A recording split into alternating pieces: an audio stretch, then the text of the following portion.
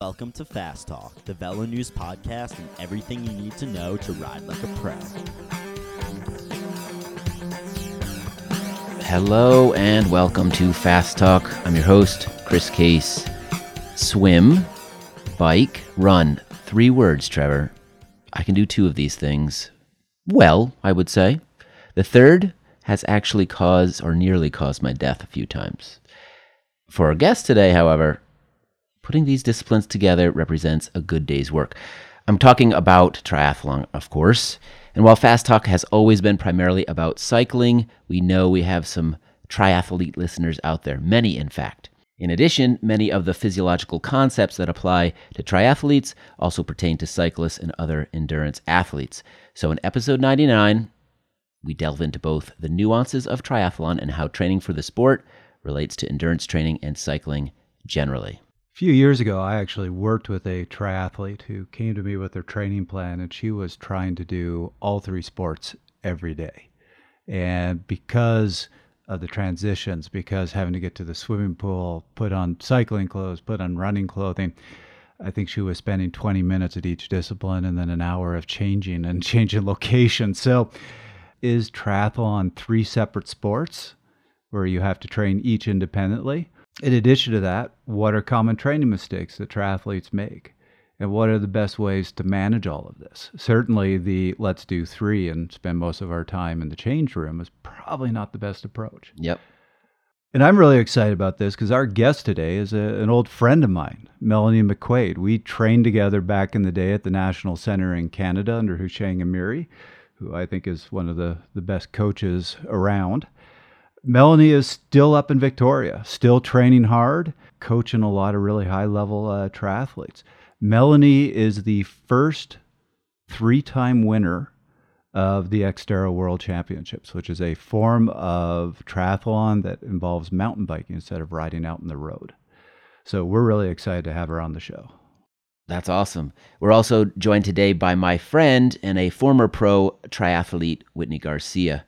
Because of her interesting path into the sport and her ability to reflect on it now as a retired professional, Whitney offers insights into the training do's and don'ts with what I'd say is incredible clarity.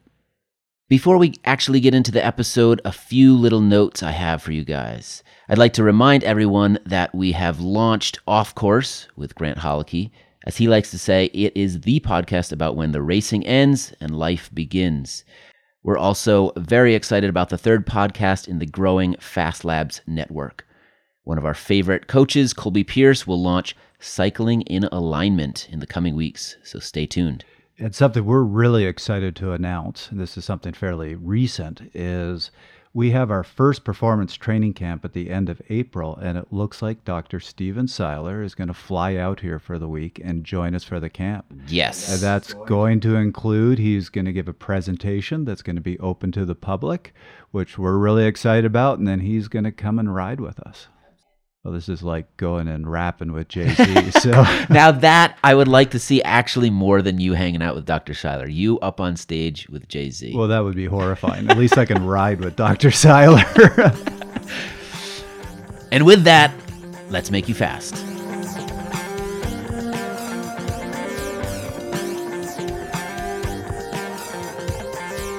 Well, it's a pleasure to have you on the show, Melanie McQuaid. Thank you for joining us today. No, this is so cool. I'm so happy to hang out with some smart cycling people and talk about, training in general. This is really cool. Thanks for having me. So I've told this story before on the show, but I want to tell it again because when I think of the 5 or 6 really good lessons that I learned from very experienced cyclists through the years, this is one of them, Mel. And I've actually told pretty well every athlete I've ever coached this story. This goes back, I think it was 2006. You and I were out doing repeats on a hill just outside of Victoria called Willis Point. So it goes back a bit. I'm sure I got this a little bit wrong. Remember it slightly a little bit wrong, but basically we finished the intervals. You and I were riding back and you just looked at me and went, Trevor, I effing suck. And it wasn't a woe is me, what's going on. It wasn't a looking for sympathy. It was just you had done the repeats. We were in the middle of March and you weren't where you wanted to be. And you could see that and you just kind of accepted this is where I'm at right now. This is where I was supposed to be. They're not the same thing. I remember you telling me later you went home and you looked at your season and you actually adjusted it. As I remember, you decided to start racing a little bit later, extend your training and your base a little bit longer.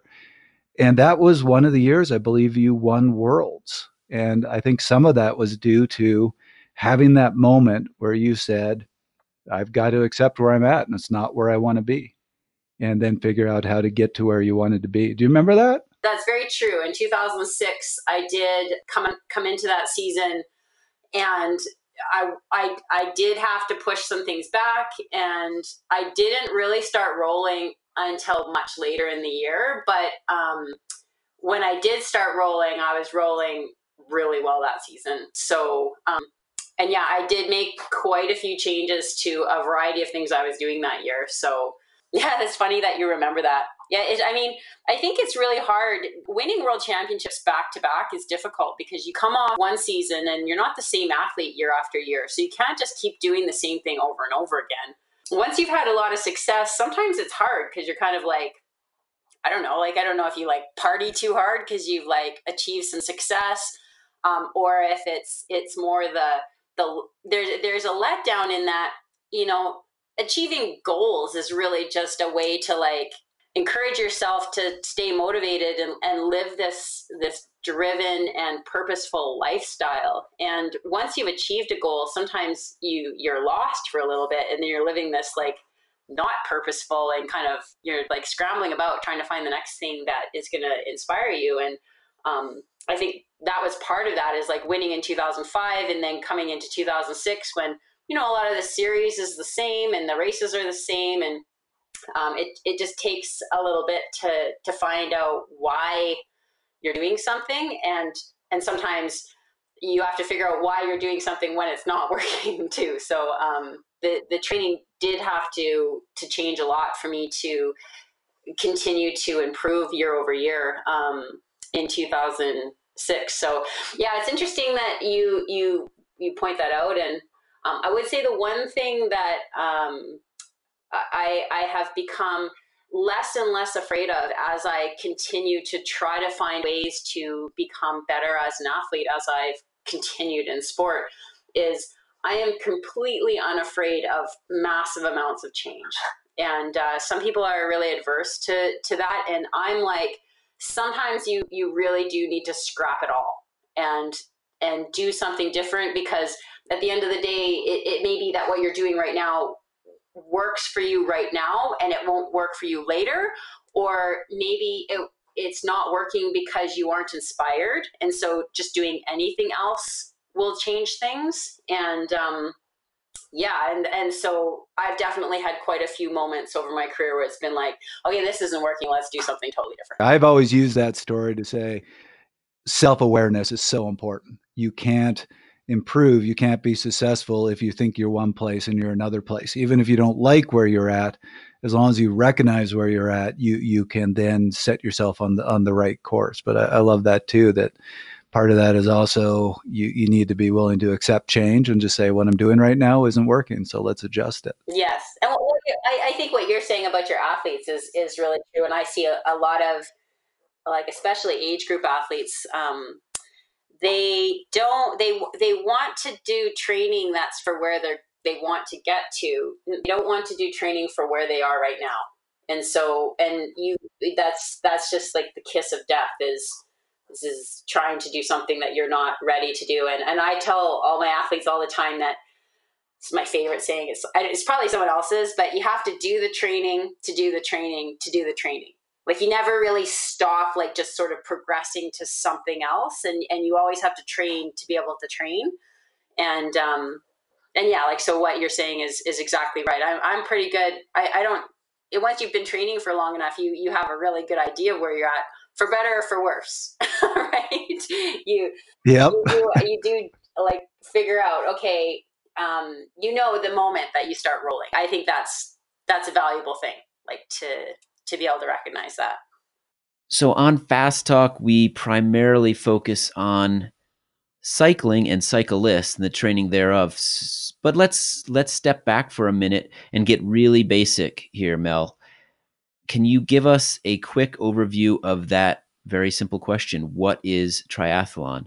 Everything from types and lengths of races to the unique challenges of those races. Okay, so triathlon is only swimming, biking, and running. Any other combination or in any other order is not a triathlon. So we'll stick to events that have a swim first, and then a bike, and then a run. A sprint triathlon is a 750-meter swim, a 20-kilometer bike, and a 5K run. That there's also a race distance called like a super sprint that's being introduced for the Olympics in a team format, and it's even shorter than that, but we'll just like ignore that for a while because there's not really races that your general participant could go do of that. So there is a shorter-ish relay, but whatever. And then the standard distance, which used to be called quote unquote Olympic distance, is a 1,500-meter swim, a 40K bike, and a 10K run. And that race distance can have the bike being draft legal, which is in a standard distance Olympic type race. The athletes are allowed to ride on each other's wheel, for instance. And then that race could also be at like the multi-sport world championships, non-drafting at that length, where athletes cannot have to ride 12 meters apart. And then the next distance up is a half Ironman distance, a 1,900-meter swim, a 90K bike, and a 21K run. I'm going to just talk in like metric because it's just easier. We'll like translate miles after. That's fine. And then a full Ironman race is a 3.8K swim, a 180-kilometer bike, and a 42.2-kilometer run.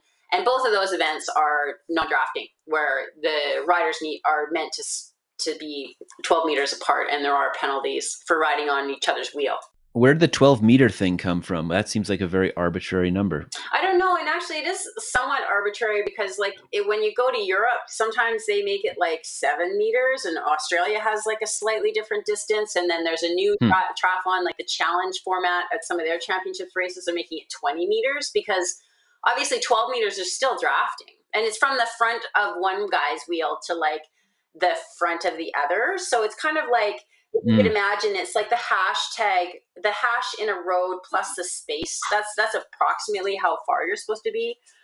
And there's still like a certain amount of drafting like available, even if you're like properly spaced like that. But I don't know. Yeah. I honestly couldn't tell you where these rules are born from. That's just the rules as I understand them for the majority of races. Sure. And then there's like different other little rules about like I don't want to get into Ironman racing rules because it's very complicated. It's different for amateurs than it is for professionals. There's also a triathlon where it's approximately the standard distance. So like it's a 1,500-meter swim, and then the bike is mountain biking, and that's called Xterra or cross triathlon. And that bike portion is more based on time than actual distance because obviously terrain will dictate how long a course takes. So it's a little looser, but let's say it's somewhere between 30 and 40K, that bike. And then the run is about 10 kilometers and usually is a combination of like trails and dirt, and potentially there might be some road sections, but it's more like a trail run. So that's like the off-road version of triathlon. One of the major brands of that is Xterra. And then the ITU also does their own version of a world championships and some European and North American championships of that style of race too. So those are the triathlons that I know. Most are on road bikes, some are on time trial bikes, and some are on mountain bikes. But triathlon in general is kind of encompassed by those versions of discipline.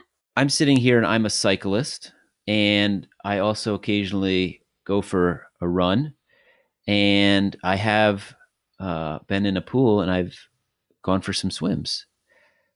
Does that make me a triathlete? I don't think so. I don't think it does. And I think your philosophy is that we shouldn't think about this or the sport of triathlon as 3 separate sports combined. It's one sport. Is that true? And how does that affect how you train for any or all of these different disciplines? If you think about what the objective is in a triathlon, it's getting from start of the swim to the end of the bike or the end of the run the fastest. And so ultimately it's a 3-sport time trial across all 3 disciplines with 2 transitions in the middle that are unique technical aspects of this sport in general that need to be practiced and figured out. If you are a swimmer, you're never going to get out and get on a bike. And if you're a cyclist, you're never going to start the bike having done like a whole bunch of swimming and then be planning to get off the bike and start running. And if you're a runner, you're very often not going to start your run after having like a significant amount of time doing a variety of other exercises. So being a triathlete is being able to swim, bike, and run consecutively the fastest you can. And so what you need to do to be able to do that is really specific to that, to whatever the discipline of triathlon that you want to do, using your strengths and minimizing your weaknesses to the best of your ability in executing that time trial. And I think that it's really easy to think, okay, well, I need to work on my bike and then just like either look to information or like a cycling coach, okay, how could I ride my bike better? And it's a mistake to isolate one portion of triathlon and look to somebody who doesn't understand the significance of swimming before you start biking, for example, because it matters. Like it matters how you're starting that bike, and the specific strengths that you need for each discipline of triathlon are very specific. And so the closer you get to your race, the more you want to be training specifically for what you're going to be doing. If we just take cycling, for instance, a cycling coach would look at, let's say, a time trialist and would be working at a certain amount of sort of speed endurance for a time trialist. And whereas for the triathlete that's potentially time trialing the same distance, they're really there.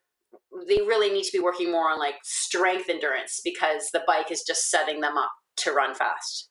Does that make sense? So like what you're trying to do, even if the distance is the same and the sport seems like it's kind of the same and the bike looks the same, what you're trying to do is not the same. We wanted to hear the way another triathlete handles training 3 separate disciplines as one sport. Listen to Whitney Garcia, who is the first place pro woman at the Vineman Iron Distance Triathlon, answer this question with Chris. So do you see triathlon as 3 different sports that you string together, or did you treat it as a single sport with 3 disciplines? When I first started, I didn't know how to do that, to treat it as one sport. I didn't realize it was like that. It could be like that, and that would be a strength of mine. So when I first began, it was like piecing together 3 different sports, 2 of which I had some significant background in, and just thinking they just all go one after the other then. But as I developed in my skills and later on got coaching, I really did see it as one sport with 3 aspects, and that was my strength. It was to be strong in the combination and not try to bank on the fact that like I could run really fast at the end, or I could get out in front in the swim and like try to hold it. For me, it was a combination, the beauty of the combination together. Yeah.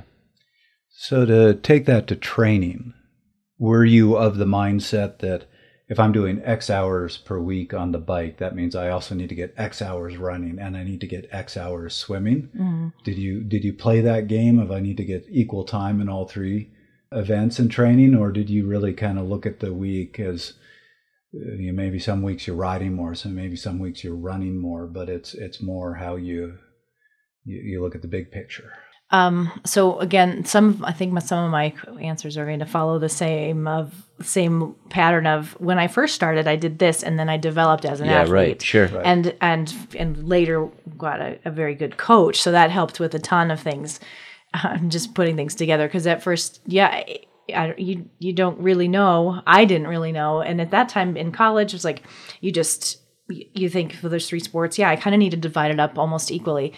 It certainly makes sense, especially later when you look at the ratio of the races, especially long races, that makes a lot more sense. For sprint races, it's like you just kind of need to be fit and you can do all of them. Sure. It's fine. Yeah. But when you start to try to get more specific in your performance and you start to do longer things, it really does matter that you don't spend there's no use spending equal time swimming as you do biking. That's a waste of time. Yeah. Even if you love swimming. So at first I did kind of just fit things into my schedule. Like, I think I'll swim 3 times a week. I can do that before class.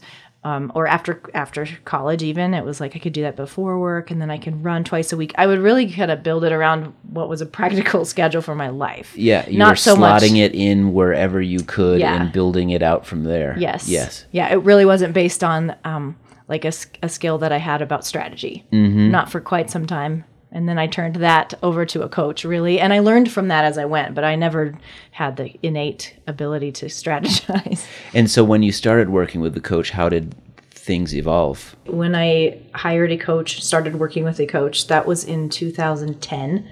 So I had raced lots of years, trained and raced lots of years on my own, learning as I went and getting advice from other people. But when I did work with a legit coach, he basically dissected all of my, this works for me, and I really I just like to do a lot of aerobic.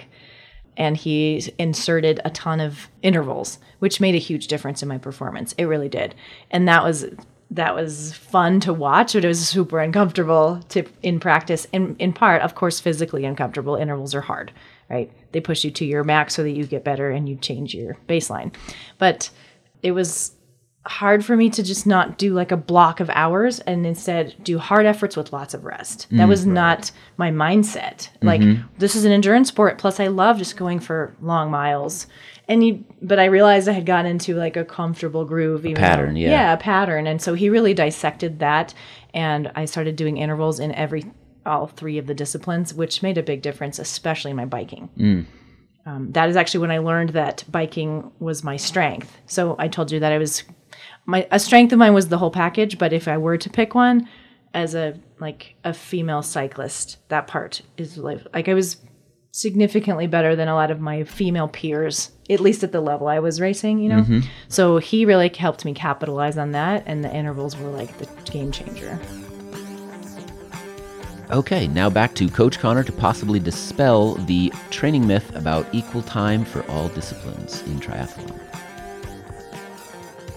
Having coached a few triathletes, certainly not at the level you've been coaching, certainly not the number you've been coaching, but one of the biggest mistakes I see triathletes make is this notion that it is 3 sports, so I have to put equal time, equal dedication into all 3 sports.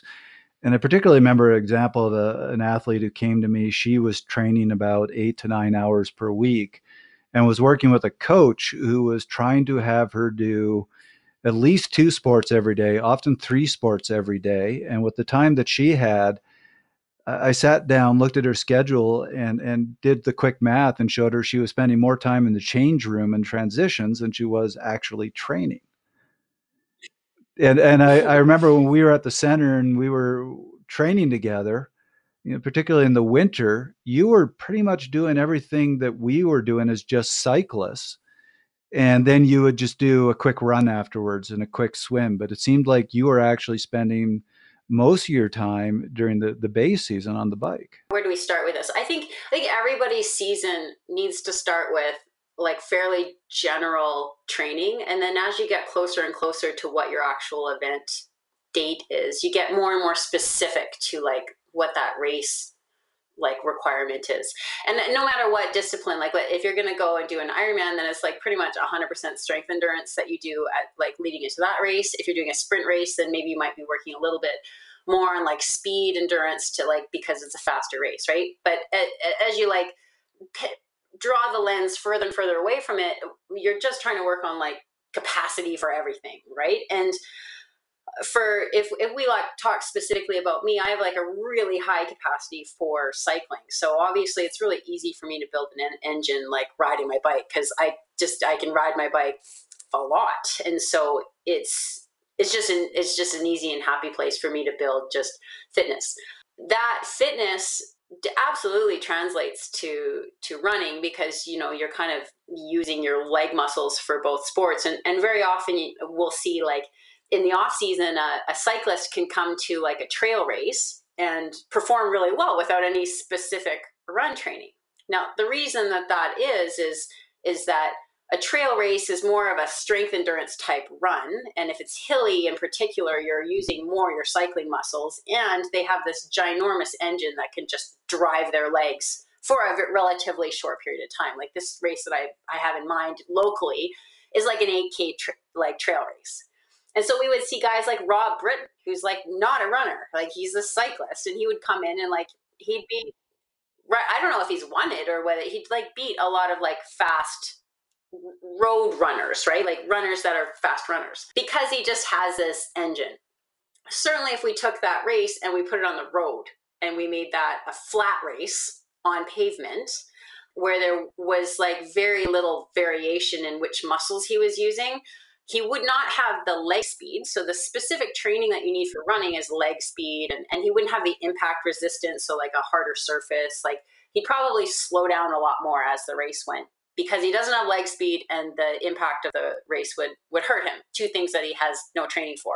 But he would still be pretty good for a while because he has this massive engine. And so when you come into triathlon, like that engine determines pretty much everything.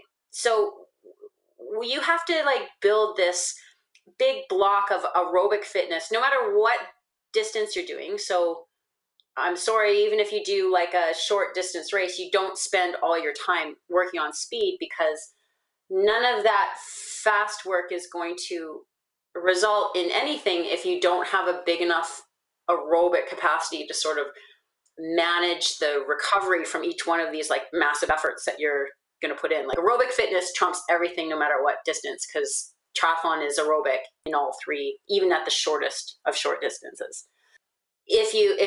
So this is a long way of saying that no matter what distance you're training, you need to start with a lot of capacity work, because that determines what your potential is, whether it's swimming, biking, or running. Biking does help your running quite a bit, and I sort of got a little bit into some of the things that are specific to running that need to be addressed for a triathlete. So you can't just ride your bike. You have things like specific strength and impact resistance that you need for running. And then swimming is kind of like a little different, because you're actually using your arms and your lats more, and you actually have to do all this sort of building mitochondria and aerobic fitness stuff for your arms as well. And that's why doing a lot of swimming actually helps overall for triathletes, because you get all of the benefits of aerobic capacity from swimming, even though you're not using your legs, and you're actually making your arms fit. And a mistake that a lot of triathletes make is they don't swim enough, because they're like, oh, I suck at swimming and I don't like swimming and all these things. And so they just never swim enough to actually make their arms fit. And then all of a sudden that the beginning leg of the race costs you everything, right? Because I had the pleasure of doing like a relay at like an Ironman race before, and everybody beat me in the first 100 meters. Right? I started with like the 20 to 30 men or something like that, because I was racing sort of like in that.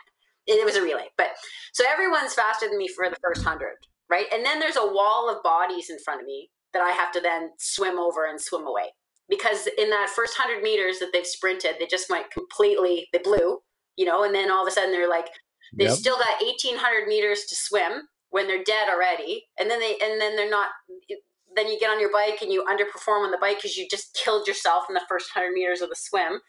And then predictably you have nothing left for the run. So that's a long way of saying that doing a lot of swimming is really beneficial overall in the capacity phase of building your season. It actually translates to the other sports in terms of your like sort of cardiovascular fitness. Biking and running, they work together to build each other, but they don't do anything for your swimming, because it's different arms. So this is just me like on a campaign to say you need to swim more than you think. Does that make sense? It does. And I've actually directly had this experience with you back in 2006 at one of the training camps. We had some bad weather. So Husheng put us in the pool and I was in the lane beside you.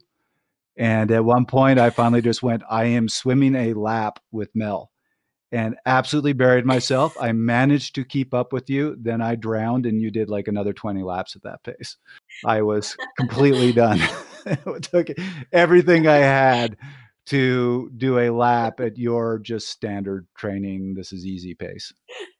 Well, I mean, we didn't even get into the fact that, like some of the technical aspects of like swimming, biking, running. There is technique to all three, but swimming is the one where you have zero proprioception when you're bobbing around in the water. So getting coaching for like what you're trying to do when you're swimming is crucial. It really does help you to, kind of harness the water. If you don't really know what you're trying to do and you haven't had a good coach tell you what you're trying to do, it can be really frustrating trying to swim. And certainly like the big thing about a cyclist like you that's trying to swim is that you have these really tight and short hip flexors that mean that you can't actually achieve the body position that you need for swimming, because they need to be long. You need to be long and stretched out. And most cyclists kind of like are a little bit, sort of bent at the hips. They have a really hard time straightening and like pushing their hips forward. And that just means you drag your legs along the bottom, which doesn't help any.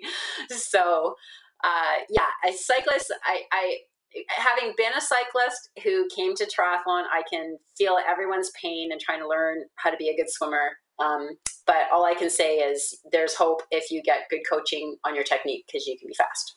A lot of what you're getting at here, especially when you talk about triathlon being a single sport, is there is a crossover effect. There are ways in which training one sport works the others. And actually, I'm going to quickly reference two studies and then let you take it, Mel. One is a study in the exercise and sports science, and it came out of Brazil. I can't pronounce any of these names. Give it a try, Trevor. Oh, you're going to embarrass me.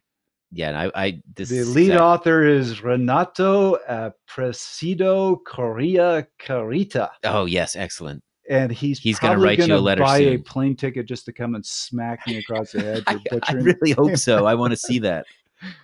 But his study was very interesting because he didn't look at, I can't remember if he looked at swimming or not, but he definitely looked at cyclists and runners and showed that at lower intensities, when you're talking what we would call the kind of that base endurance, there is a big crossover effect. Or more of what he was talking about is it's not sport specific.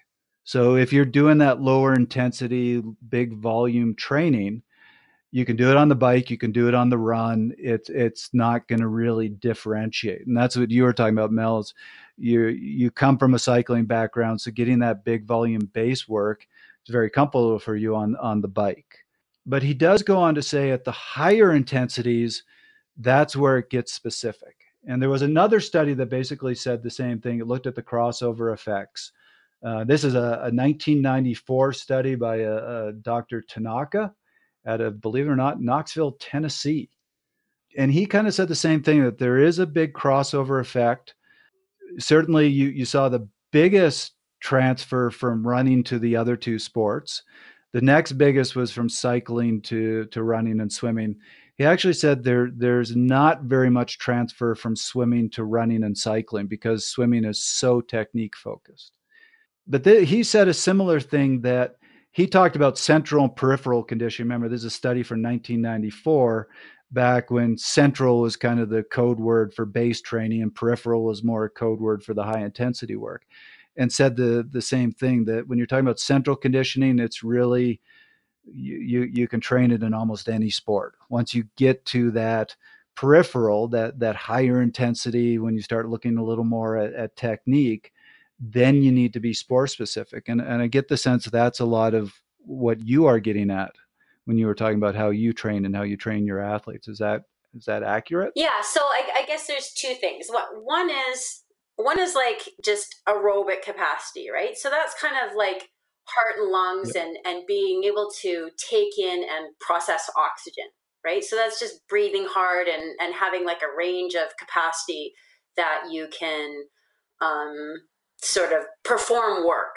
And when you're swimming and running tend to have a little bit more of an efficiency component, whereas Cycling gets more like in a force production sort of way. So like power is more of an issue with cycling. So if I break it down in this way, cycling and running are all about driving pretty much vertical force, right? So with cycling, it's like kind of like pushing down on the pedals. Running is like pushing force into the ground, which gives you energy back, which gives you that bounce off the ground and that running economy. So cycling and running are all about like driving force from your like hips through your lower legs. Swimming, obviously, you do not drive force through your lower legs, and so therefore it would not like train you at all for that.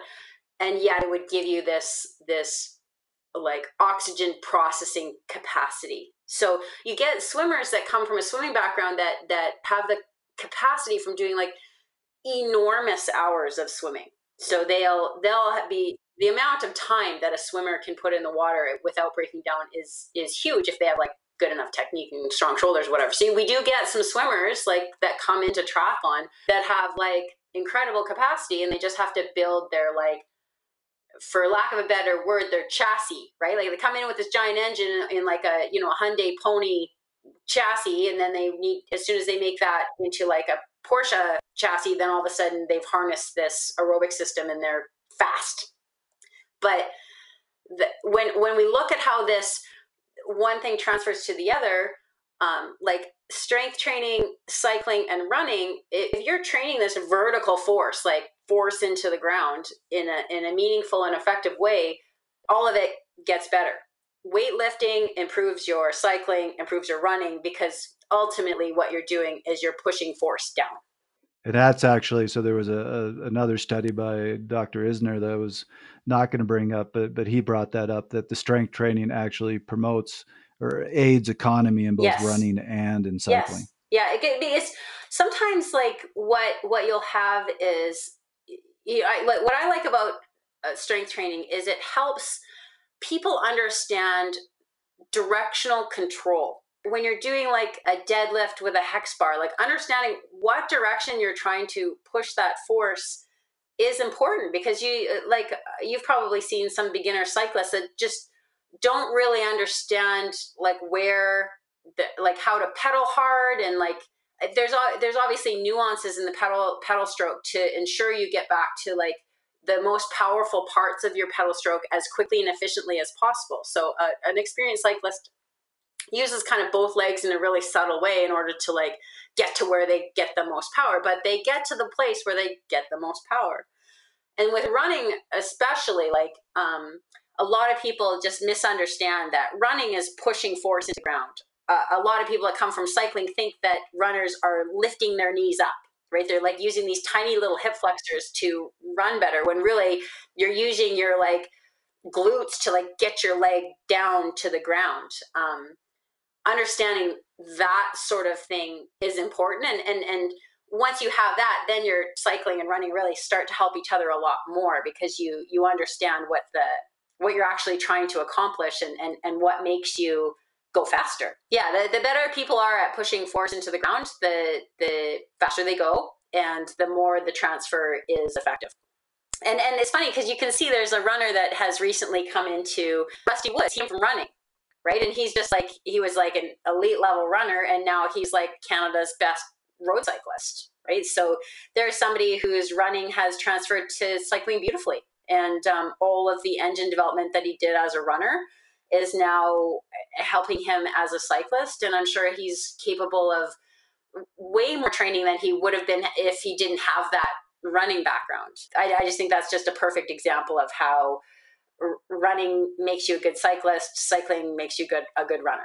And it's interesting you'd bring up Mike Woods as an example. We've spoken with him and his coach in the past, Paulo Saldana, and his coach believes that his running background actually makes him one of the world's best at really steep climbs, because he gets out of the saddle and it becomes much more of a running type motion and driving through the pedal stroke in a run, the way a runner would stride. And he believes that is key to his ability to climb these really steep pitches with the world's best, which you saw at Worlds a few years ago where he was on the podium. So it's a great way of explaining how these two sports can complement each other. This has been my experience working with triathletes. The other important thing to remember here, if you are training for triathlon, is don't get into that mindset of, oh my God, I've ridden my bike the last 2-3 days. I haven't run. I'm losing all my run fitness. That there is this crossover. There is this effect. And yes, that time you're spending on the bike is helping your running. Likewise, that time you're spending running is helping your bike. And that time that you're spending in the pool, if you're like me, you're drowning. But that doesn't help anything. Conversation. But the point being, there is a crossover. So it isn't if you're training one thing, you're not training the other. And oh my God, you're losing your run fitness. That's what I loved about, Melanie, you're saying this isn't 3 sports. This is actually 1 sport. Well, and I don't want to like say that you're wrong in saying that, because you're not wrong in saying that. But when if we like back it up to where I was talking about some of the specific requirements of running, in order to run really well, you have to have really stiff tendons, and you have to have a lot of neurological engagement with the ground. And that comes from like foot strike. So having your feet hit the ground, for lack of a better word. Now there's a lot of, and that ground, so that determines like how fast your feet bounce back up off the ground when you're pushing force into it. And this is really specific to running, which you don't necessarily need as much for riding. But in order to get that, you kind of have to train it frequently, because it's a neurological thing that requires constant reminder of your nervous system in order to optimize it. And so athletes can develop this neurological engagement with the ground by running more frequently. So running more often, but not necessarily for a really long time, helps to improve this ground contact time, which is key to running efficiency. You want your feet to bounce up off the ground as fast as possible. In order to train that, you have to train your legs to come off the ground as fast as possible. So you get that from like running more often, running fast, like really fast, things like, 10-second sprints type fast, skipping, doing plyometrics. All of those things like train your body to like bounce off the ground. It's almost like you can train your cadence for cycling, but you don't actually need to use a lot of force to do that. You can just get on the rollers at 90 watts and like just spin your legs as fast as possible. And in that way, you can train your speed for cycling separate from like force and power, and power and stuff, right? You can isolate all those things. With running, you don't really get that opportunity unless you can run on like an Ultra G or like a treadmill that takes the weight off your body. So most of the time you have to run a session that like is kind of fast or has some sort of element of fast in order to train this specific and important element of economy. And so this is all maybe interrupting and saying, well, actually, you want to run more frequently, or as frequently as is possible, in order to like keep reinforcing this like engagement with the ground. But you can do it with 10-minute runs off the bike. You can do it by skipping before you do a weights workout. You can do it by doing some plyometrics when you do your strength training. So like, as long as you have an eye on how often you are working on this, you can do it. You don't necessarily have to run every day, but you have to keep an eye on how often you're reinforcing ground contact. No, I'm really glad you actually went down that road, because I agree with you completely that there is that specificity which does need to be trained within each of these events. And actually, study that I found absolutely fascinating, and I can't remember the name of it, but we'll post these references. They did a muscle co-contraction study of triathletes compared to cyclists. So when we're talking about co-contraction, that's when you have antagonist muscles contracting at the same time. So classic example is, think of, you're trying to do a bicep curl, but while you're lifting, your triceps are also contracting. That's going to limit how much you can lift. If you can get your tricep to just relax, you're going to be able to lift more. On a bike, co-contraction is actually a major factor. And it's one of the things when you do all that neuromuscular training, it's one of those things you're trying to reduce. So in this study, they took national level cyclists and compared them to Ironman triathletes. And they did that because the Ironman triathletes were spending as much time on the bike as these dedicated cyclists. And what they found was the cyclists were showing that they were pure cyclists. They were doing a lot of neuromuscular training. So you saw quite low levels of co-contraction. The triathletes their co-contraction was significantly higher and on par with amateur cyclists. So the conclusion of this study was these triathletes were missing out on a huge opportunity to improve by just working on that neuromuscular side. And as you're saying, that goes for all three sports.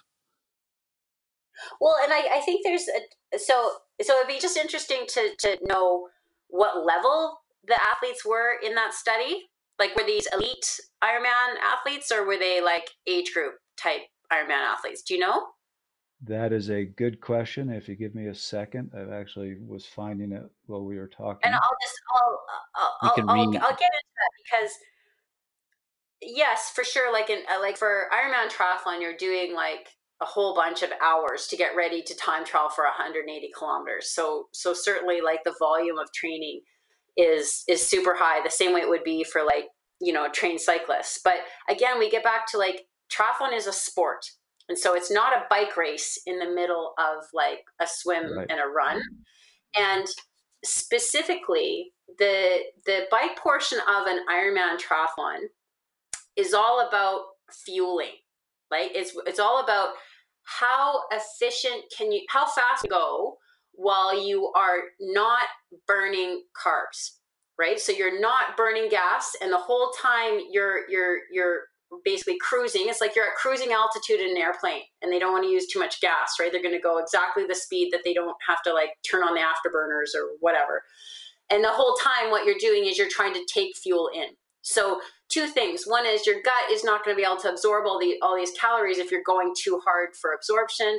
And if you're going to the point where you're burning carbs, you're not going to last for like an elite is like 8 or 9 hours, right? And essentially what you're doing is you're trying to get yourself to the start of the marathon with as much as you can, because once you start running a marathon, you no longer can take in fuel then you're in the point where you're going to start running out of gas, right? Because you can't take in carbs at the same rate that you can on the bike. So in order to run fast, you have to start that marathon as topped up as you can be so that you can then run out of gas at the finish line. So when you're trying to ride like that, it's all about strength endurance, because you do not want to be in any zone above what your like upper aerobic threshold would be. You want to be like an elite Ironman athlete is just into zone 3. Like most age groupers are down in zone 2 to make sure that they're not burning carbs, basically.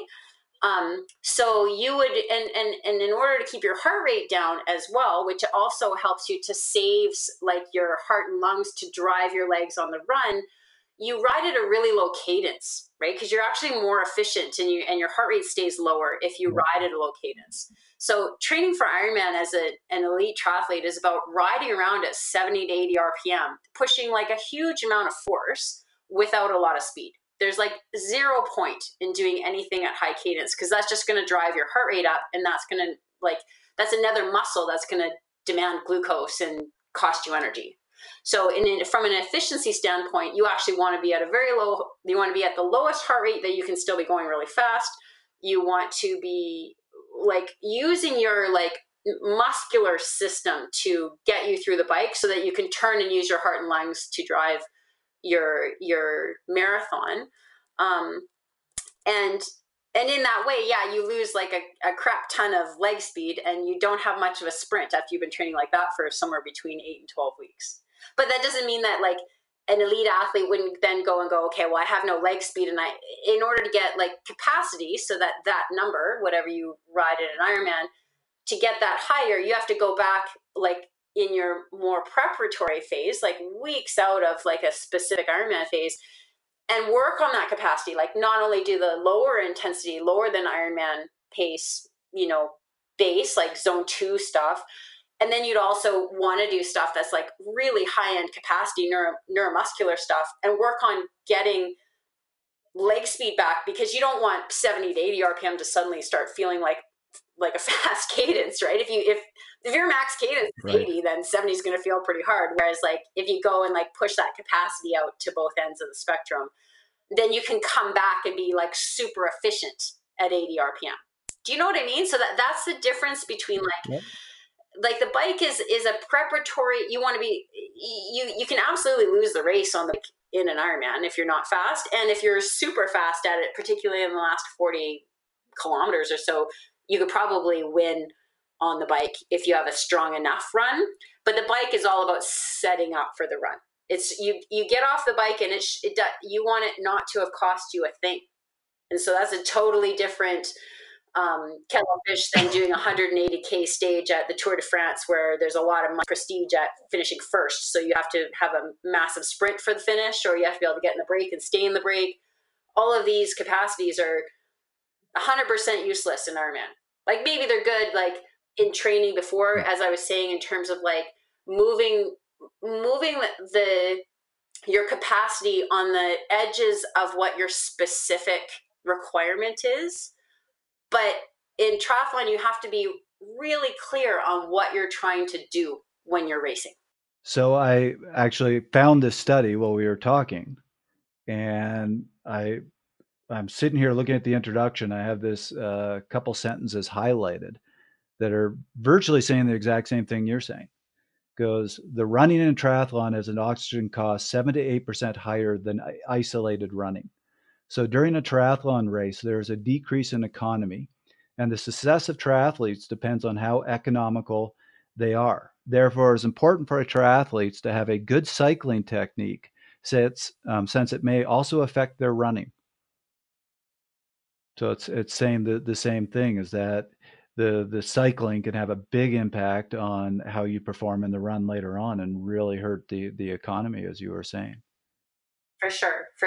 I find it interesting that he's talking. So when he's talking about technique, I think that this technique, there's a variety of ways to look at that, right? So I think a really good, like an elite level cyclist is really has better pedaling efficiency among a larger range of different cadences, whereas a less experienced cyclist or triathlete would probably lose their efficiency around their pedal stroke, at a lower cadence. So like a good way to highlight this is if you send someone to go ride uphill at a lower cadence, they kind of have more control of like what their pedal stroke is like.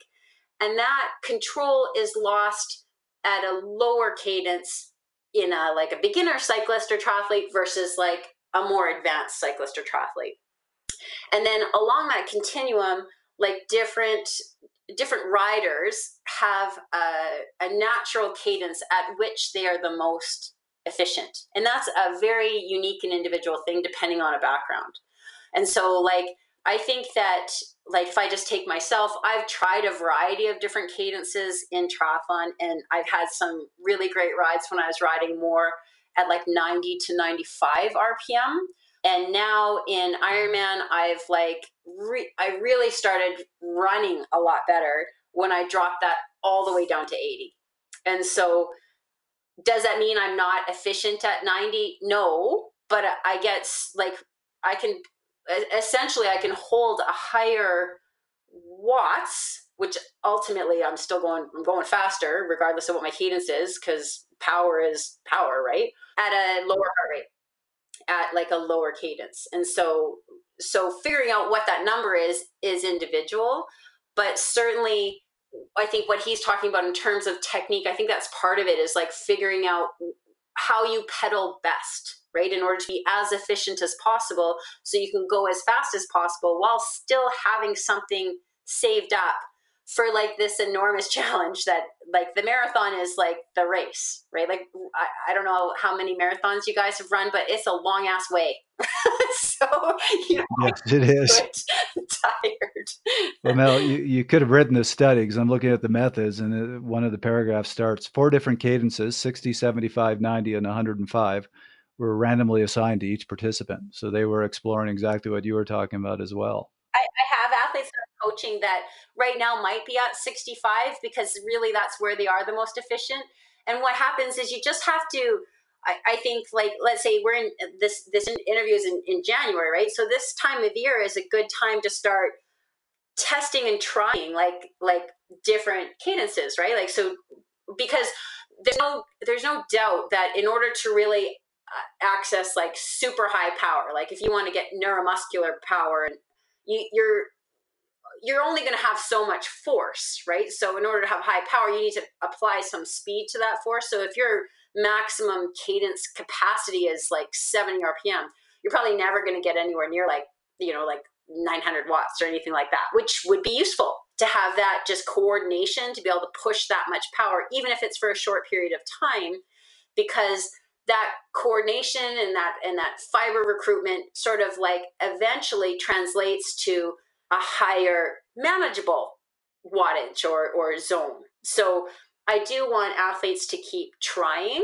on like at higher cadences than they're comfortable at the present time. But then as you get into your like specific phase, everyone's going to be efficient at that moment in time at their cadence, and whatever that is up to them. And certainly, like, if you're an athlete that is going to ride Ironman at 100 RPM, you can probably apply enough force for, or not 100 RPM, 100 watts. I'm just coming up with round numbers here. Like, let's say you're a beginner and you're going to push 100 watts for 180K, then probably like something like 60 RPM is going to be plenty because you don't need as much force for 100 watts. But if you're like an elite professional man and you're going to hold 300 watts, the amount of force that's required for 300 watts is quite a bit higher. So if you could manage like something like 85 or 90 RPM, the amount of force in that power equation is less. And so you're probably going to be more efficient at a higher cadence, the higher the average watts that you're going to hold. And so again, it comes down to an individual, what combination of force and speed is going to give you what your sustainable power number is. And different athletes have different combinations that is best for them. But in general, like the lower the watts, the lower the cadence is probably fine. And that's what you see in beginners, is that they tend to go to lower cadences because they're more efficient, number one, because they're more beginners, and they have less watts.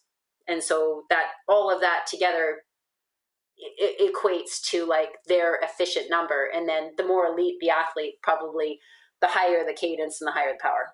Since this is such a critical aspect here, do you have a protocol that you recommend to people to find that number? Let's say like you're going to do a full Ironman. There's somewhere between 8 and 12 weeks that you're getting ready for that Ironman, and you're specifically doing workouts to determine what is your sustainable like pace. Okay, so pace is like a combination of things. So in that block, you'll start to do long intervals that are at a pace that you'll determine by the time you get to the race is your Ironman pace. And then I do a lot of work where we'll go like slightly over, we'll kind of go more like half Ironman pace, and then like a little bit slower than Ironman pace to sort of like drill down to what that middle range is actually going to be on race day. And you find pretty quickly when you do repeats that are like between 20 and 30 minutes long, like what do you arrive at? So training specifically for exactly what you're going to do gives you a good idea of like what you can do exactly. And we'll do intervals like more in this phase that are like higher aerobic zones where athletes, like, you'll find that sometimes I might ask an athlete to start at 100 RPM for like at this time of year just to practice doing that. And then once they get tired, or it could be the opposite, like they want to start at 100 RPM and I'd rather the interval be more something to do with strength endurance. And so I ask them to ride at like 60 RPM, which they find really hard.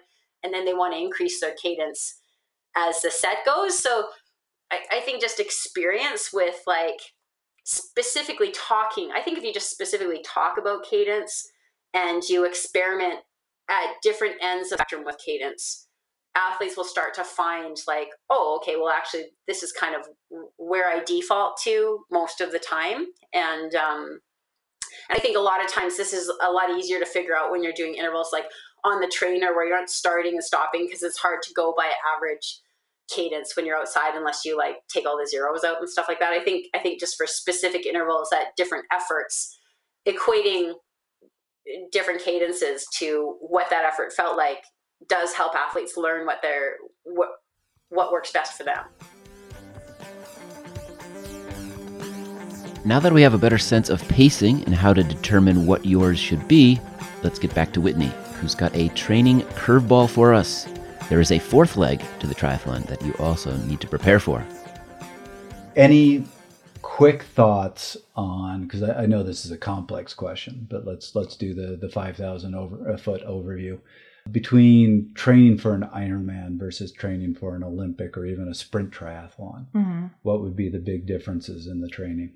Well, your hours are going to be incredibly different. I mean, I mentioned earlier that if you're in pretty good shape, most people could do a sprint, unless you have like an issue that you couldn't run or something, right? So if you're in good shape, you can do a sprint. And I don't mean to belittle that. Okay, that's just like for recreational purposes. Sure. This like people who race sprints are incredible, and Olympic as well, because for Olympic they're redlining the whole time, and it's incredible to me. That I'm not built for that. Like my strength is long, steady, even with my intervals.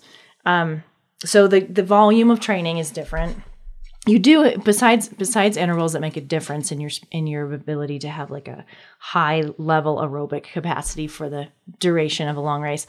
You still do need hours of time, like especially in the saddle. You need some hours of just riding and being used to having it be a mental grind also, because that's a huge part of long distance triathlon for me, and I think that's probably pretty common that other endurance triathletes would agree that the fourth leg of the triathlon is the whole time, and it's mental. Like that's a huge piece of it, because it's inevitable throughout a race that takes 8 to 12 hours, or 8 to 17, as that would be the cutoff of an Ironman, that you're going to have ups and downs, not only physically but mentally. So that's another big difference between a sprint or an Olympic into a Ironman for sure. Half Ironman, it's kind of that middle ground of you probably will have some ups and downs, but for an Ironman distance, it's like inevitable, and you have to embrace that. And to me, it's kind of the beauty of it too, because unless something goes terribly wrong, and especially if that has to do with your hydration or your nutrition,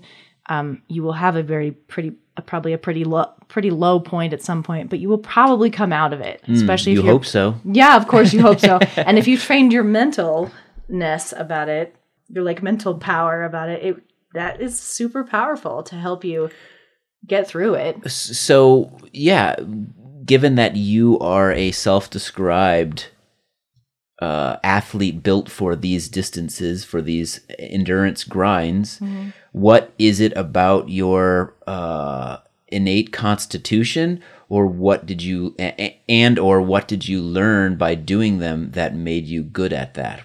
Were there mental tricks? Were there mindset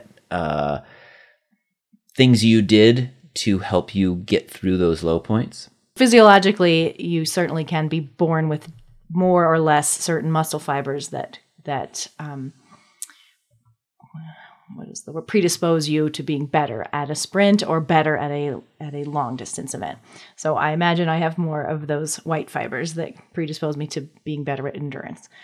It's not to say that you can't train the other part of it, but then I think it's a lot of personality too, for me anyway. I mean, personality, huh? This like like a tenaciousness of I like a challenge and I don't want to give up. And those are good qualities. They also can be detrimental qualities. I mean, you take anything to an extreme, and an Ironman triathlon is an extreme. And the training for an Ironman triathlon, the lifestyle that surrounds that, is an extreme. I've met a lot of really great people and amazing athletes, long distance, endurance, Ironmen, Ironwomen, but none of them are really like reasonable in the training realm. Okay. I'm glad I didn't say that. I'm glad you said that, because you just look at the sport and you look what it takes, and there's strength in it, and you take it to an extreme, and there's some detriment in that. But I would say part of my personality is like I don't want to give up, and I embrace the challenge of not giving up on something, especially physically and mentally. Like that combination, I found it in triathlon, and I think that's why in college when I sort of like found this, like there's this sport that fuels me in this way, I just kind of snowballed. And I've heard other people's stories that are similar. We all hopefully by now know a lot about training in the base season for cycling. As a matter of fact, we recently discussed that in episode 90 with two fellow Canadians, Andrew Randall and Steve Neal at the Cycling Gym. But how does base season training work for triathletes? Let's hear what Melanie has to say. Well, let's dive into the practical side here and talk about the season as a whole, training principles, getting from the general base training season to the more specific race portion of a season. What is your general philosophy here, Mel, on the season? Planning a season for a triathlete is the same as for a cyclist. You look at when the key races that they want to perform at occur, and then you basically count back from those races to determine how much time you spend in each sort of block getting ready to be ready on that day. And so I think that no matter what, you want somewhere between maybe 9 weeks to maybe 12 weeks for an Ironman of specific training leading into the race. And then before you get into the specific training, then you kind of have, you'll have a block of sort of special training to get ready to be really specific. And then you'll have a block of like more foundation training which is just general training to train. So there's the training to train, and then there's okay, what are the specific things that we'd like to have in place before we get really specific with what we want to do? And then let's get really specific. And so for like a sprint person, their specific training would include a lot more speed endurance because they're trying to go fast. And on the opposite end of the spectrum of that, an Ironman athlete would want to do more strength endurance to get ready for an Ironman. So potentially they would do a little bit more speed in their sort of special phase. But both the sprint and the Ironman athlete together would be doing a similar type of capacity work in their general training, where they're just trying to like build the biggest possible engine they can. So it's a classically periodized type of scenario that you're describing.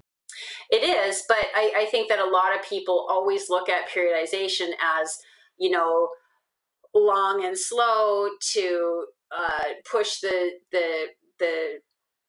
push the ceiling up to get fast. Whereas like what I would say is that, it's like a lot of aerobic, but your neuromuscular stuff would happen sort of in the beginning phase, like where you're pushing the either end of the spectrum out. So there'd be like some really high speed stuff in the foundation phase for a triathlete. That would also be the phase that you'd kind of address more technical stuff like technique. And then the special phase depends on what your distance is, right? So like an Ironman athlete in their special phase would do speed work. A sprint athlete would probably do more of a classic get faster periodization, because they would then do all their like kind of maybe more strength endurance in their special phase to get ready more specific to going faster. Does that make sense? Define for our listeners exactly what you mean by speed work. Let's just talk about running for Ironman. So when you're running an Ironman marathon, it's actually not that fast a pace, no matter how fast. Like, I mean, the best men run 2:39 marathons, but that's like entirely pedestrian from a women's marathon perspective. It's quite a slow marathon. So what the specific requirement of an Ironman marathon is strength, not slowing down, right? So in that phase, you're doing a lot of like aerobic work and stuff to get really strong so that you can resist fatigue. But in order to be ready to resist fatigue at a faster pace, you actually have to improve your speed potential for that. So the Ironman athlete might do, depending on who the athlete is, and each person is individual, but I'm just going to give a generalization of what I think in this regard. So that person would probably work on their 5K pace, right? Because the fastest, maybe 5, maybe it's 10, whatever the athlete is, but they're working on going faster over a much shorter distance so that their speed potential is much higher when they go into their fatigue resistance training phase, for lack of a better description, right? Whereas a sprint athlete, their specific phase is all going to be about running the fastest 5K they can off the bike. And so really that's going to come down to how fast they can run when they're tired. So it's still fatigue resistance, but 5K off a 20K bike is a lot different than 42 kilometers off a 180K bike. And so that sprint athlete is probably going to do a lot of specific work where they ride really hard and then run really hard. They'll probably do a lot of brick work where they get used to running quite fast with cycling specific fatigue in their legs. And so in order to get to that, they might run more mileage in their special phase where they kind of work more on their strength endurance. They might do more of the hills that are useful for Ironman, but they would do it in the opposite phase where their preparation would be more strength focused in order for them to go faster, whereas like an Ironman athlete would be more speed focused in order to go slower. I have not worked with Ironman triathletes. I've worked with shorter distance triathletes where it is exactly as you described. So I'm fascinated by the fact that you have these Ironman athletes who are actually doing some speed very early on. Yeah. And what you would think of as the base where they just be going slow. And I remember, we had a couple Ironmen at the center, and I always used to laugh when we get to March or April and they'd talk about going out and doing their intervals and be like, yeah, I'm doing 3 by 60 minutes today. It was nothing short and hard. Yeah. And that's a good way to get really slow. Fair enough. So I think so if we look at Ironman from like a bike perspective, you want to be able to hold, like, make no mistake, riding at an elite level in the Ironman is really hard. Like there's not a lot of difference between how hard you can ride for like 2.5 hours versus like how hard you can ride for like just under 5 hours. It's like, it's a very intense effort for a really long time. So like when you kind of haven't done an Ironman and you imagine that, you kind of think, oh, they're just riding around like eating snacks for like 5 hours. But really you're kind of, it's a very uncomfortable pace. Like for instance, like when I'm racing an Ironman, there's no way I could chew something. Like I'm still going hard enough that I couldn't chew a bar. Some people might be able to. I have no idea. I'd probably like my heart rate's still in like the 165 to 170 range. Like I would race like 185 or something like that for a shorter distance race. My max heart rate's probably closer to 198. So I have quite high heart rates, but it's still like, it's a high aerobic effort for a really long time. So if you only ever do intervals that are really, really long, that effort feels really hard. Like you actually have to have a range coming into it in order to like not make that effort feel hard. And so you have to be able to do stuff that's quite a bit higher than what that pace is. So certainly like you want to set yourself up with like some of what I was talking about, like those recruitment intervals where you're just doing like 10 or 20 seconds where you're really like smashing it, like, or 1 minute, like 1 minute with 7 minutes rest, where how hard can you go for a minute? That would be like a typical January effort. Okay, let's recruit as many fibers as possible. Running, I have my athletes do strides all the time. It's like 20 seconds up a hill where you just sprint as hard as you can, because it teaches your body to like bring in a bunch of fibers. And then the next phase would be, okay, let's start working on like higher end threshold stuff that being able to suffer with our heart rate really high, because we don't actually do that in Ironman. We suffer with our heart rate really low. And so doing stuff that broadens this range of capacity so that you can slow down and it feels easy. That's essentially like how I would organize the year for an Ironman athlete. Whereas like you can, for an athlete that needs to do sprint triathlon, their racing is really high intensity. And so you don't want to burn out that neurological system and do too much sort of VO2 work really early, because then they'll have nothing left for a race season. So for them, it's kind of better to push the threshold up from the bottom and work a lot more on their like sort of strength endurance and and lower intensity stuff so that they get pretty fast by feeling strong. And then you just like sprinkle a little bit of speed on top of it and then let the racing take care of itself, because the races are fast and the races are specific training for their racing. Ironman, you can't rehearse that race before you go to the race. Like, you just get ready and you just do it and then you recover for a month. So there's no rehearsal for Ironman. You just do it all on one day. Whereas sprint triathlons, you can do them over and over again and get fit from racing. I just try to visualize or picture what you're saying, and I get some of that. If you're doing a 10-hour event and the fastest you've ever gone in training is the pace you're doing that 10-hour event at, boy, you're going to be 20 minutes into the race and go, I'm not going to survive an hour. How can I do another 9 hours of this? Where it's what you're saying. If you train your body to handle the higher speed, you go into it and say, this hurts, but I can go faster. Right now, I'm just focused on what I can the pace I can go for the length of this event, which is a very long event. Does that make sense? Yeah. It's just like it's pushing your zones out, like giving yourself the largest window of capacity that you can possibly have, so that you have some range within to like speed up and slow down. And that's especially important if you go to an Ironman that is hilly, right? Like, where you can't keep it super controlled. Like, it's not going to be exactly your watts for the whole time. Like, you have to kind of go over and under to go over a hill, things like that. Like, you have to have that range. And if you only ever train one speed, then you have no range. And you, like, race courses that are rolling or hilly will kill you, because you'll be out of your zone and you won't have any capacity for dealing with riding outside of your zone, because you haven't done any upper end aerobic work at all.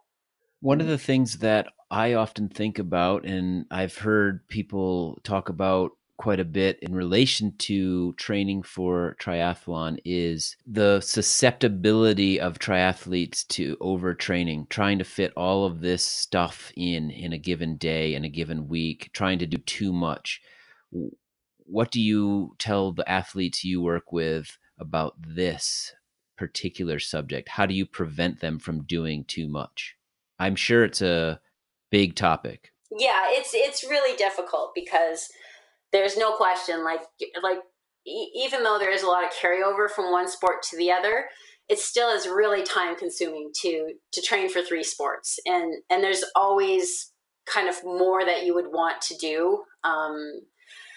So I think you have to block first off, your training has to be progressive, right? So you want to start at a manageable level of training and come up with a framework for a week that fits in with like how much time you have in your life and how much time you have like to recover for this triathlon stuff.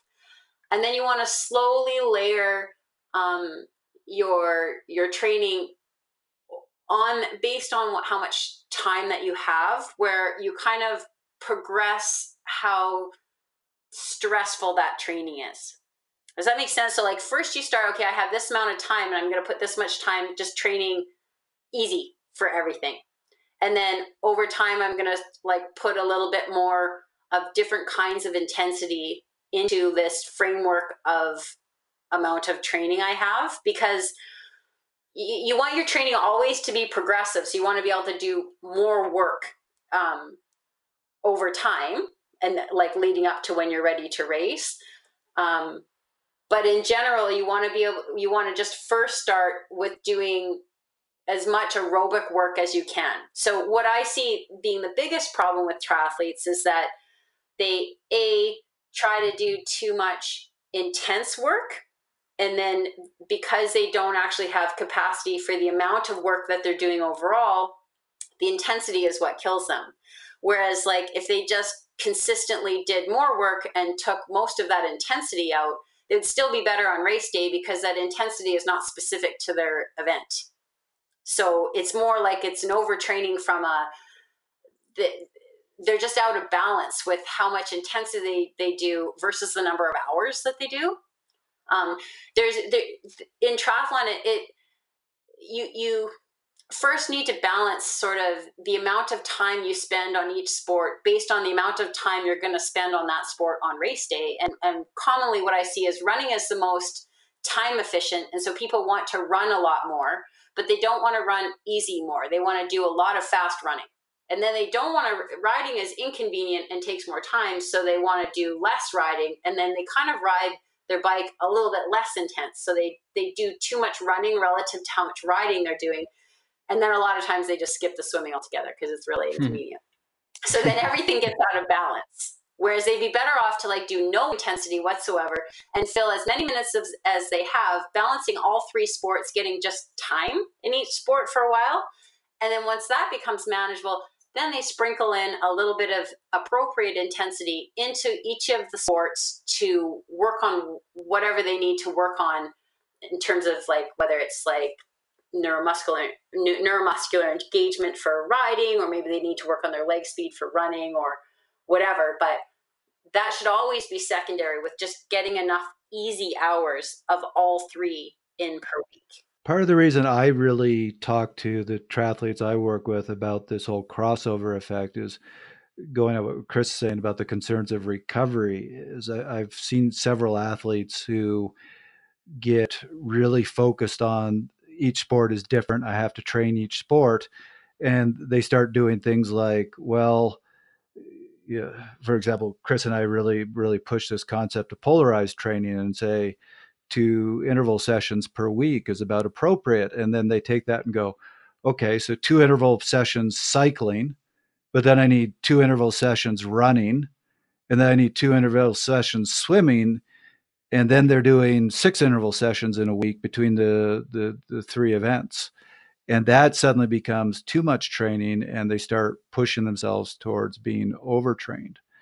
And that's why I like to say you have to look at it all this together, and you do need the intensity, but it might not be equal across all sports. And that can vary from week to week, but it might be one week you do an interval session on the bike, you do an interval session running, and you don't do any intensity in the pool. You just swim. And maybe the next week it's a little bit different.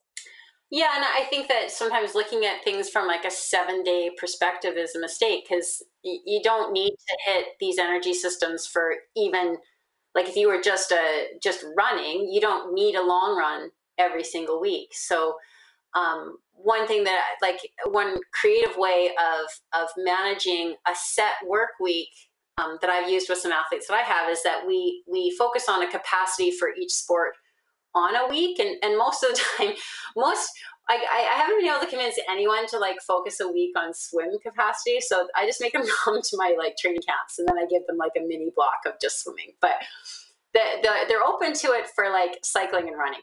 And so when we do that, I generally put the run week before the cycling week, because cycling has this neurological component where if you're tired, you just don't get as the same level of engagement from your nervous system.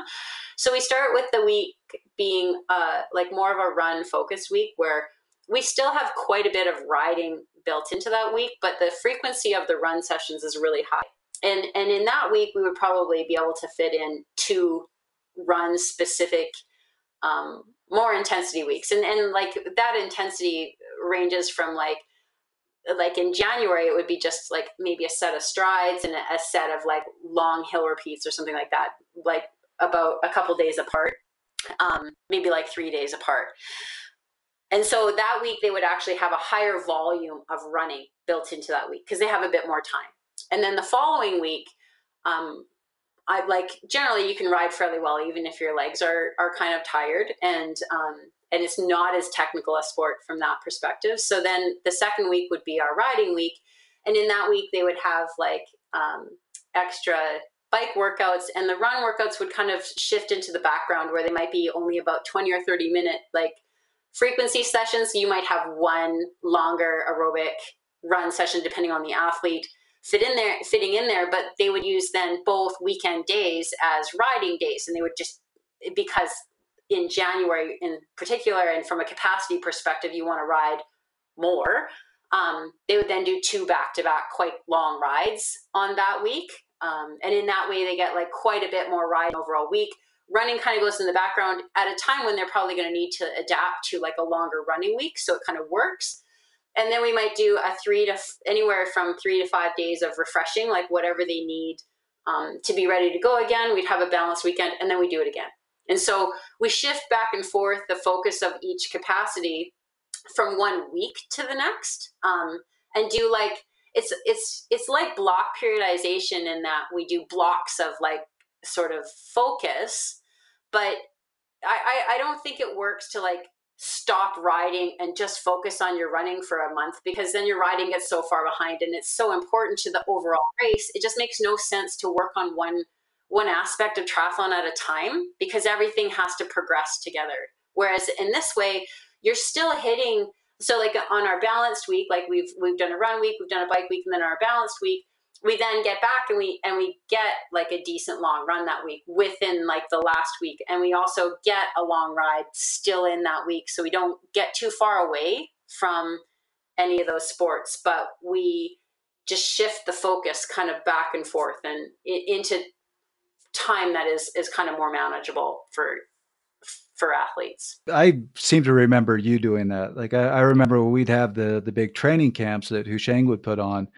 For that week, you were mostly a cyclist. Like we'd finish the ride and you would put on the running shoes and maybe go for a very short run or hop in the pool really quickly. But you were doing 80% cycling that week. But then the next week, we would barely see you at all. And I'm guessing at that point, you were probably spending a lot more time in the pool and with the running shoes on. Throughout my entire career, I benefited from 1 week a month where I went over distance for riding, and the years that I didn't do as well in Ironman, I wasn't getting those really big hits of volume on the bike. And if I learned anything last year, like I could probably do those really big hits of volume on the bike probably even more often than I have been doing. And I just think you just, there's no substitute for aerobic fitness. And on the bike, in the pool, are two really easy ways to build a lot of aerobic fitness with really low risk of injury. And then running, trying to build your resistance and impact resistance, like how strong your legs are so that you don't slow down in that last 10K of the marathon, is really important. But ultimately, it's a lot... what's the word for it? It's a lot more dangerous, right? To run more time. Like you have to be a pretty efficient runner who's really strong in order to start hitting higher mileage with your running. And for most age group triathletes, it's a much safer prospect to put that time in on the bike, and let your running like slowly come up over time. Because if you overdo it running, it's pretty easy to end up injured. And ultimately your riding determines how fast you run anyway. So there's no downside to more time on the bike. Now that we know so much about the physical aspects of triathlon training, how do you build the mental strength side to overcome the challenges of competing in an Ironman triathlon?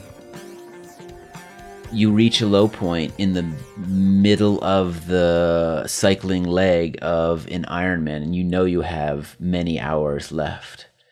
Did you have a mantra, or did you just say,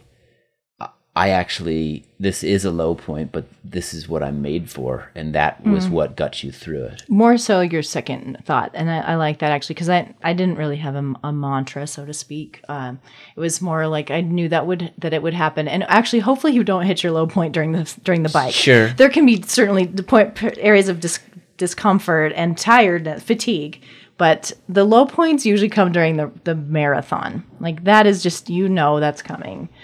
What was your strategy for dealing with these three sports and combining them into, quote, one sport in triathlon?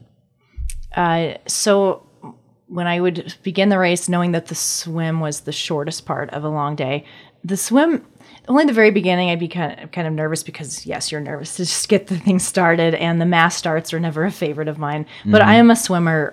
That was my first sport, and I'm pretty comfortable swimming in general. So for me, it was like not even a big thing. Just get started and swim, get through it, and get onto the bike. And then when you're on the bike, the main thing is making sure you're very regular with your nutrition. That is so key, because your run will suffer immensely Your whole race will, but your run at the end will be like terrible if you haven't fueled and hydrated properly. So my coach had helped me with a ton with that, fueling properly during the race.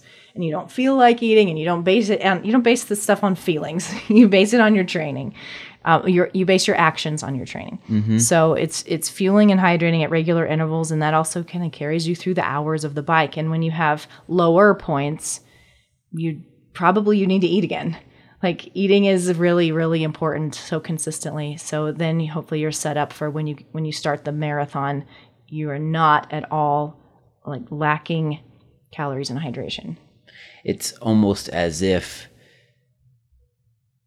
and correct me if I'm wrong, the race doesn't really start until the marathon, and what you're trying to do is get to the run as fast as you can without fatiguing yourself or running out of the nutrition that you need to get to that point. Is that... You could say it that way. I'm sure there would be there's probably skillful triathletes and coaches who would give you a whole other like way of saying that, or Sure. another paradigm about that. But honestly, for me, I'll speak to my experience. Yes, it was setting myself up well during the time that I could, which was mostly the bike. That's when you can eat and drink. You can't when you're swimming, and that's too early on. So the long stretch of the bike is like your platform for your end performance. And that saying of like the adventure doesn't start until it's like past your comfort zone, or like there's this point of when you're past your comfort, that's when like the good stuff starts, like the real meaningful stuff. Well, it's kind of true in triathlon. When you're definitely going to be at the end of your comfort zone at some point, will likely be during the run. If it's earlier than that, it's a little early, because you got a lot of hours, a lot of suffering to do. So you hope that your comfort zone ends like later, and that you've set yourself up well during that middle part.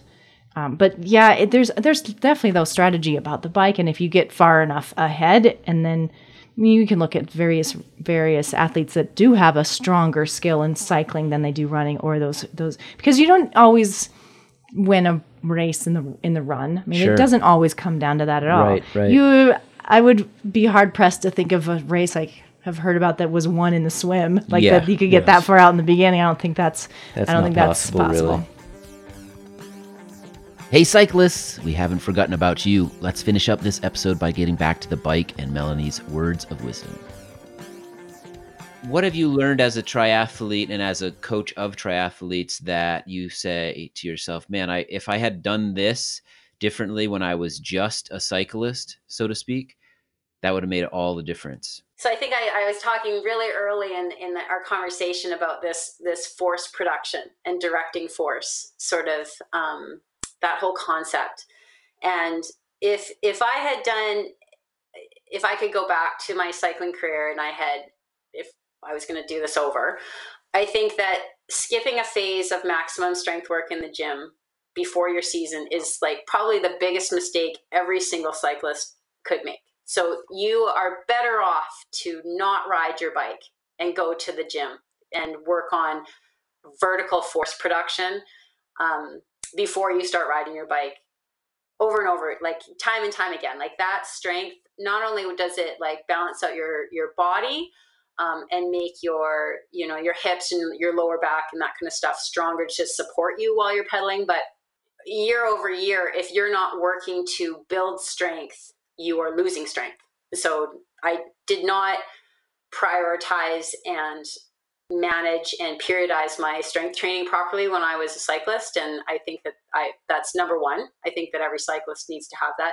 If you're a 40 plus or a 50 plus year old male cyclist in particular, if you don't do that, you are just like losing skeletal muscle year over year at a rate that you won't, like, even if you do strength work on your bike, you're not even gonna get close to keeping track of it, because that's the biggest part of the male aging process, is this like lower limb muscle loss. So just fighting, you have to be in the gym. So number one.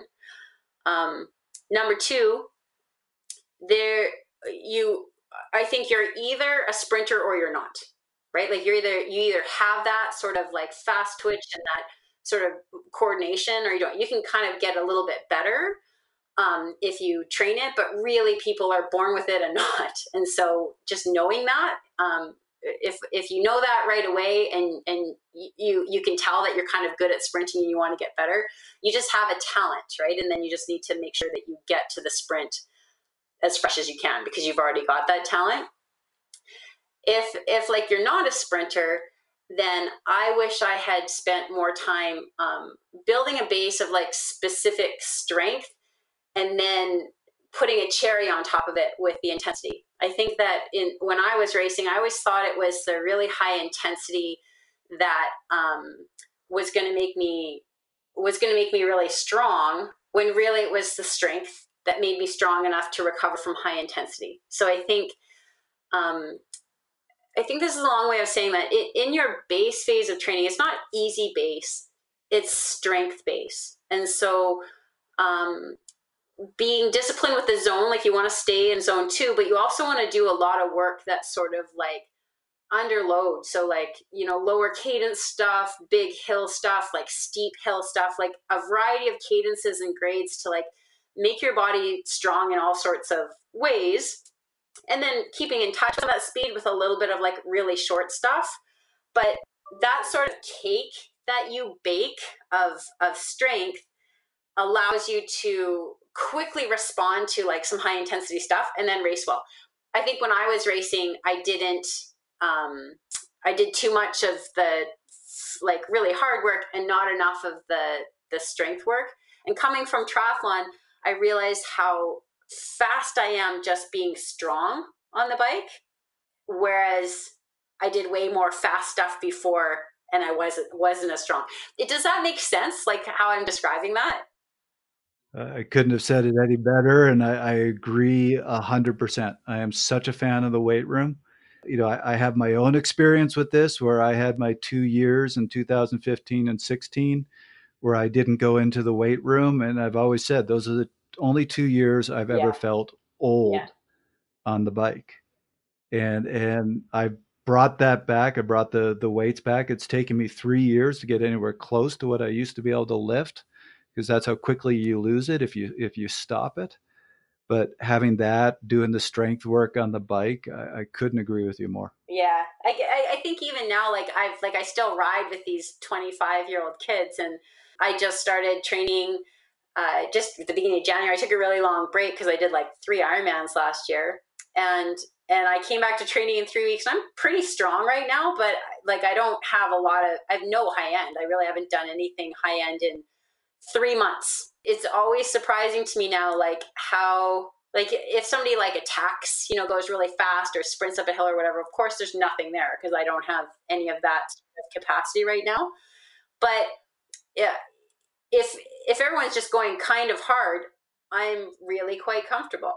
And so if you look at it from a holistic season perspective, from a triathlete, you just need to be really strong. And then you can absorb pretty much anything else you throw at yourself, and just being patient with that strong phase and pushing it as long as you can, without worrying that it's not all together at once, because the speed stuff, it establishes itself really quite fast if you are already strong and fit. And so I think just from a perspective, I know that when I go into that phase that I was describing, where I start to work on being fast rather than just general capacity, it only takes me a couple weeks of going pretty fast to be fast. And even last year I did a 5K off of this strength phase where I didn't do a single workout that was anything even related to like 5K pace. And I ran the fastest 5K of my life at 45 years old. It translates to pretty darn fast. If I had been doing some fast work, would I have been faster? Yes. But it just goes to show that you don't need to do as much of that really fast work as you think to be fast, because strong generally is pretty fast. And that applies to running, and that applies to cycling. And particularly like if I look at athletes that are training for like mountain biking would be like the Ironman of disciplines, because it's so much strength. You're grinding out that bike most of the time, but then you also need to have like explosive power. but generally that explosive power comes under load. So it does come down to force production. And I just think that this concept of really building a robust, strong body is really important to athletes that train for that. All right, Mel, so you're on the clock. You've got 60 seconds. We want you to give all the listeners at home your bullet points for this episode.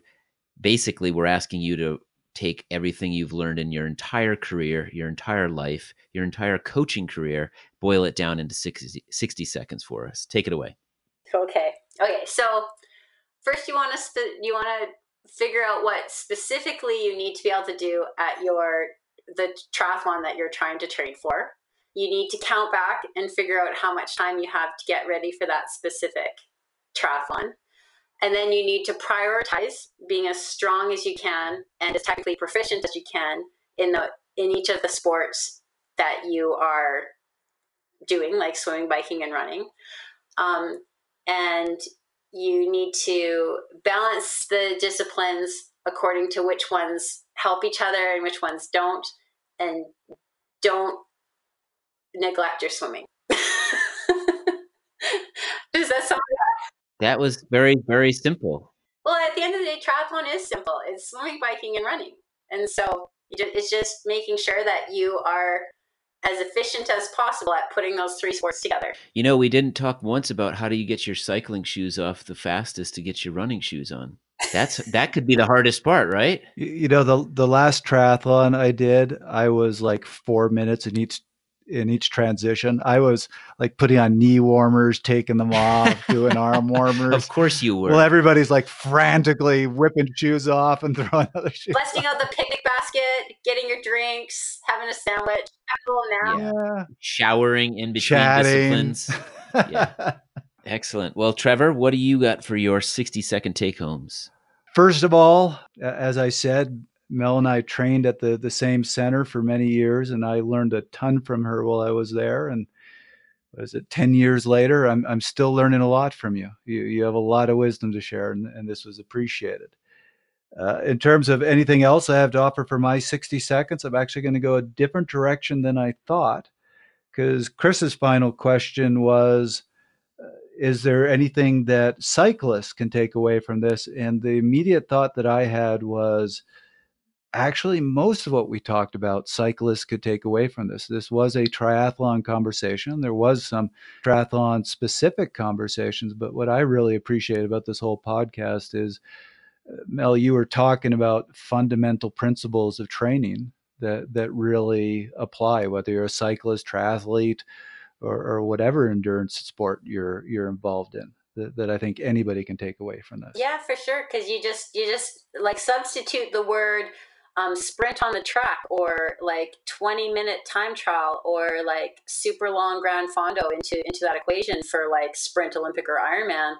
And some of the principles that I'm describing would apply to like specific cycling training too. So yeah, the reason that there's carryover from cycling to running is that training is training and stress is stress, and your body only knows that you're applying stress to it and to adapt. And so I think a lot of the ideas I have for getting triathletes ready, I don't vary that very much, like, except for the fact that the athletes that I coach that are just cycling just ride their bikes, right? I still think those principles apply for cycling. So yeah, I hope it could be useful to cyclists as well. And certainly, like, cycling is where I came from, and triathlon is what I learned. And so I think I know that I applied a lot of what I learned from cycling to how I approached getting ready for triathlon. Yeah, couldn't have said it better. Chris, you got a 1 minute? Are you doing a triathlon in the future now? No, I'm barely a cyclist right now. So I'm more of a runner. I don't know what I am. Mel. Chris is a phenomenal cyclist. lost. He's a phenomenal runner. I don't know if he's ever been in a pool. I've been in the ocean. Putting it together. I don't like chlorine. Oh, I don't like chlorine either. When I swim, it has to involve waves and surf and stuff like that. So unfortunately, I would die before I got to the other two disciplines. I'm skinny and not built for water, really. My 1 minute is very, very short. Don't drown. There you go. Chris's 1 minute is if you see him in the pool at a triathlon, call the lifeguard. Yes, call the lifeguard. Get those rings that they toss into the pool so you can grab onto it quickly. That was another episode of Fast Talk. As always, we love your feedback. Email us at fasttalk@fastlabs.com or call 719-800-2112 and leave us a wonderful voicemail. Subscribe to Fast Talk on iTunes, Stitcher, Spotify, SoundCloud, Google Play, or wherever you prefer to find your favorite podcasts. Be sure to leave us a rating and a review. The thoughts and opinions expressed on Fast Talk are those of the individual. For Melanie McQuaid, Whitney Garcia, and Trevor Connor, I'm Chris Case. Thanks for listening.